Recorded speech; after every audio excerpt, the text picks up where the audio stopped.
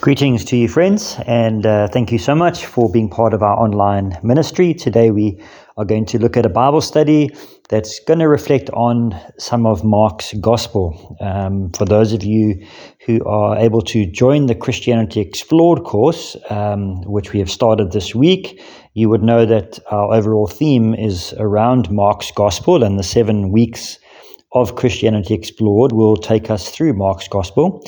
But there are many of you who are listening who aren't able to get to the course, and I thought what I could do is just as part of this Bible study is to reflect a little bit in a general sense around the chapters that we are covering in the Christianity Explored course. So this is a bit of a mishmash. So those of you who are on the course would be able to get a bit more, hopefully, from these Bible studies, and those of you who aren't would still feel connected to us as you listen to this. And particularly as we go through this time period, which we know as Lent, and leading up to Easter and Holy Week, Mark's Gospel is a wonderful way to prepare ourselves for that. And so if you are interested in reading through Mark's Gospel in Lent, it's a wonderful Gospel to start with. So I'm going to invite you to take out your Bibles and have a look. We're going to kind of cover chapter 1 and chapter 2 today. I won't read it in its entirety, but we'll read various sections of it. And our theme for today is around the topic of good news and also around waiting. And I wonder how long you've waited in your life experience for something to happen, some particular good news. And let me give you a few examples, like maybe you waiting to get a job and then eventually you get this job and it's wonderful news, or waiting for a grandchild, or maybe waiting for your children to finish their qualifications and their degrees. Or, whatever it is, maybe even sending somebody a gift in the post. And we joke around this a lot of the time, is that sadly with our postal system, you could wait a long, long time for that gift to arrive. But just hold that in your thoughts as we think around waiting. Now, we know between the record of the Old Testament and the New Testament, there was a period of 400 plus years of what we often refer to as the time of silence, where not much was written, and we don't know much about that period that bridges the Old and the New Testament.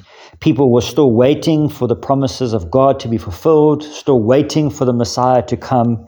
And then suddenly we get into the New Testament, and we believe Mark's Gospel was the first of the Gospels to be written. And we have these announcements, which we'll talk about now. But I came across a few idioms, just while we're talking about waiting, that we use within the English language to speak about this moment, or this pause in time when we are waiting for something to happen. So many of these you will know. For example, we speak about biding one's time. We speak about waiting with bated breath. We speak sometimes about twiddling one's thumbs while you are waiting, or waiting on tenterhooks. We speak about waiting with open arms, or waiting in vain, waiting for your ship to come in, waiting for the dust to settle, waiting for the green light, waiting for the paint to dry, waiting for the clock to strike, or waiting for the storm to pass, waiting for the writing on the wall, waiting for the smoke to clear, waiting for the fat lady to sing, or waiting for the grass to grow under your feet, or waiting for the water to boil. There are many, many idioms that speak about waiting, and it's something that seems to be part of our human nature. The people of Israel were waiting for the promised Messiah. And so when we read in Mark chapter 1, Mark's opening statement, it's little wonder that he starts with this proclamation of good news, because essentially he's saying the waiting is now over. Here begins the good news about Jesus, the Christ, the Son of God. And this is the opening verse, the opening statement of Mark chapter 1. And like I say, Just imagine how you have felt after waiting for a long time, waiting for your passport to be delivered to you, waiting for that reply via email, whatever it is, and suddenly you get that reply and it's good news. You just have this beautiful feeling of elation. People of God at this time in the first century are elated because the Messiah has come. And so Mark begins his gospel by sharing the good news. Then he speaks about how Isaiah had foretold this. Verse 2, chapter 1, "Look, I am sending my messenger before you, and he will prepare your way. He is a voice shouting in the wilderness, prepare a pathway for the Lord's coming. Make a straight path for him." So we know, because it says very clearly in the next verse, this messenger was John the Baptist. And Mark tells us about John living in the wilderness, preaching about this, and then baptizing people in the River Jordan. And then we also have Mark very clearly speaking about the Spirit of God descending on Jesus like a dove in that moment where Jesus is baptized. That's verse 9 to 11. And so we have this confirmation. Mark is telling us the good news. The waiting is over. He confirms it with the word from Isaiah. He confirms it with the forerunner, John the Baptist, who was in the kind of form of Elijah the prophet. And then he confirms it by including this account of the Father speaking in verse 11. A voice came from heaven saying, "You are my beloved Son, and I am fully pleased." So we see this as Mark's emphasis. He's not just making this up. It's not a false hope that the waiting is over. He's saying, yes, the good news, the waiting is over, and here is how I'm going to introduce this to you. Old Testament prophet John the Baptist and the voice of God himself. And then what we see is the Spirit of God leading Jesus into the wilderness, preparing himself for ministry later on, being tempted by Satan, and then his ministry starting. And just to clarify, that Mark's gospel being the first gospel, we believe, but also the shortest gospel, Mark's intention, it seems, when he writes, is to give us almost like these flash points, almost like postcards, if you like, of what's happened in the life and ministry of Jesus. And the only way I can best describe it, and I was sharing with one of our groups, is if you could picture attending memorial services nowadays where people show photographs of the deceased. And it's a wonderful moment because we get to see the person's life, and the pictures tell the story. Now, you can imagine that because a memorial service has a certain time frame, you can't show every single photograph of the person, and especially the older they are, you would spend hours, if not days, looking at photographs that cover every moment of that person's life. And so in a way, if you understand that image, Mark is doing a similar thing with the story of Jesus. He's putting down on paper or on parchment, which, remember, was very expensive. He's putting down on parchment for the church, for the next generation of believers, these flash points, these photographs that tell the story of the coming of the Messiah, that tell the story of Jesus and all that has happened in his ministry. The Gospels, like many of the other books of the New Testament, but particularly the Gospels, are written as the writers, so Matthew, Mark, Luke, and John, as they got older and began to realize that Jesus was probably not going to come back in their lifetime. When Jesus spoke to the disciples, and even just after he ascended into heaven, the disciples and the church, the followers of Jesus, lived with this expectation that he would return imminently. So remember, I spoke about this whole thing of the waiting and the 400 years of silence. For them, they believed that the Messiah was not going to be returning in a long, long time in the future, but rather quite soon. However, as the writers and the disciples started to get older and began to realize, look, it may not be in their lifetime, so they began to write the records and the Gospels, the good news story of the life of Jesus. And so Mark records straight away some of this ministry. He jumps into it, verse 14. After John had been arrested, Jesus went to Galilee to preach God's good news, and he said, "At last the time has come. The kingdom of God is near. Turn from your sins and believe this good news." So this long-awaited kingdom of God is now present. It had been spoken of in the Old Testament. People had an idea of what the kingdom would be, particularly from a political realm. They had seen kingdoms, man-made kingdoms, but this new reign, this kingdom that had been promised, is now ushered in through the birth and the life of Jesus. There is a commentary here that I'd just like to read for you. It says this, that the Old Testament prophets often spoke about this future kingdom ruled by a descendant of King David that would be established on earth and exist for eternity. Thus, when Jesus spoke of the time and the presence of the kingdom of God, the Jewish community understood him to mean that the Messiah, and remember that word Messiah or anointed one or the Christ is the title of Jesus, that the Messiah had come to fulfill this kingdom or to inaugurate this long-awaited kingdom. Jesus reassured them that God was in sovereign control and he had begun to act in a new and decisive way. So Jesus announces the kingdom, and with that, there's a whole lot of other offshoots that not only is the kingdom of God here, but that he is the long-awaited king or the Messiah.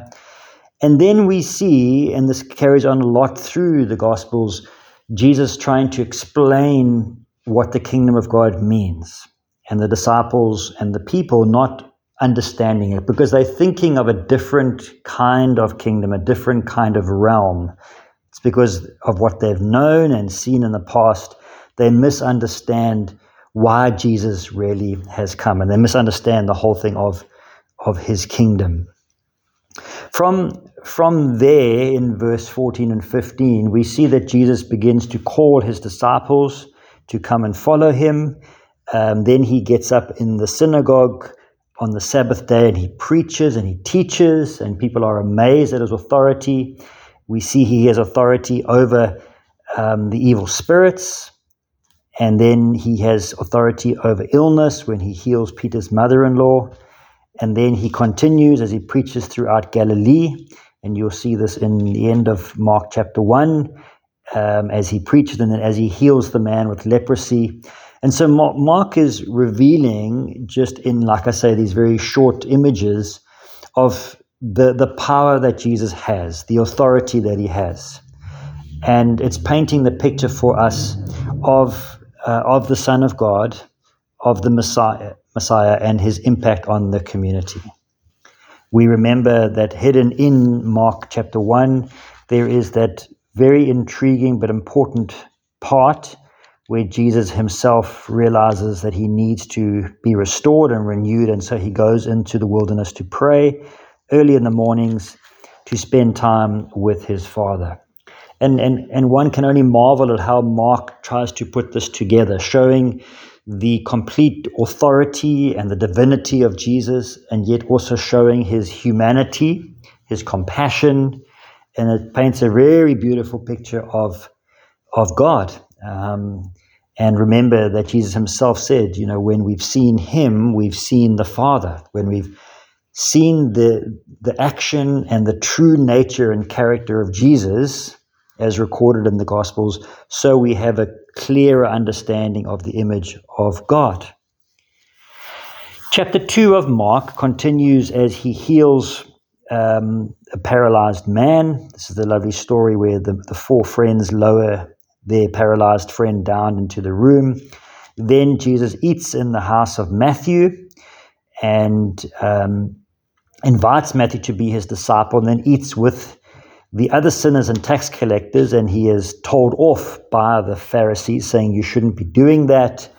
And then we hear Jesus saying this very famous word, in verse 17 of Mark 2, he says, "Healthy people don't need a doctor. Sick people do. I have come to call sinners, not those who think that they are already good enough." So Mark is telling us another aspect of the ministry of Jesus, that he's going to be mixing with the riffraff. He's going to be calling those who were maybe not on the short list to become Pharisees and Sadducees and religious leaders. He's going to be calling them to come and to follow him in this new kingdom, this new way of life and faith. And so Mark is painting this picture for us. Then the religious leaders continue to question Jesus. They ask about his disciples and fasting and why aren't they fasting. And then even as they are walking through the grain fields, they pick the heads of the wheat, and the Pharisees are upset about that. And so we see already in the first 2 chapters of Mark who Jesus is, the proclamation of him as the Son of God, bringing a new kingdom. But already we see also the conflict and the divided opinions of people as they look at Jesus. Some welcome him, some follow him, some are very suspicious, some are questioning, some outright want nothing to do with him. And so as we are going to journey in this time over the next 6 weeks or so, leading to Easter and just a week or two beyond, I would invite you to also take Mark's gospel as a platform, as a foundation for yourself, and to read it through. And you could maybe read Mark 1 and 2 when you have a moment. Of course, it is helpful to read the other gospels also and to fill in some of those blanks, to fill in some of those parts that Mark maybe doesn't elaborate on, or that when he was putting his gospel together, he felt people either already knew or he didn't want to emphasize for his particular readers. And one must always just hold that in the back of our minds, that it's not that they left things out because they weren't true. It was just that the gospel writers were trying to convey a message or convince their readers of Jesus being the Christ or the Messiah. And that each gospel writer has their own particular slant in this. Remember, Matthew writes very much for a Jewish audience. Luke as the doctor, we believe, but also very intellectual, holds a lot of his audience as being Gentile, as well as some of them being Jewish. And then John, particularly writing to folk who understand Jewish customs. So there is this different emphasis, and I would invite you to hold that in balance as we read.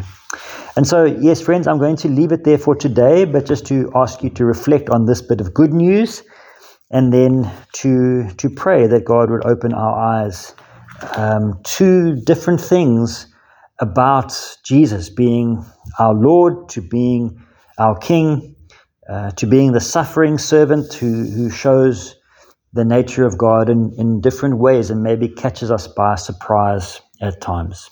So I'm going to pray for us and then allow us to continue with our day.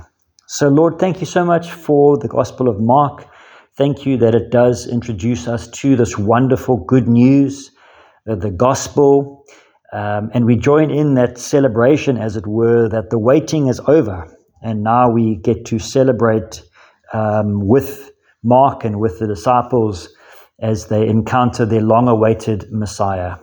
Help us, Lord, in the season of Lent to keep reflecting in our hearts what this means for us, that we call you Lord, that we call you Savior, we call you friend, and what does that really mean for us on a daily basis.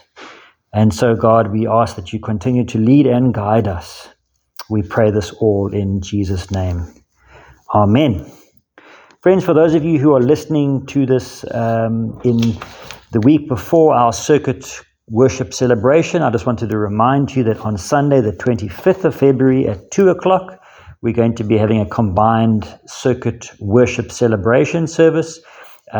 This year, or this month, we're having it at the Tukai Methodist Church, but we have worship teams that are leading us from the Westlake community as well as Muizenberg and Tukai. So come along. It's going to be a wonderful time of just collective worship and fellowship together. Thank you, and God bless you. Bye-bye.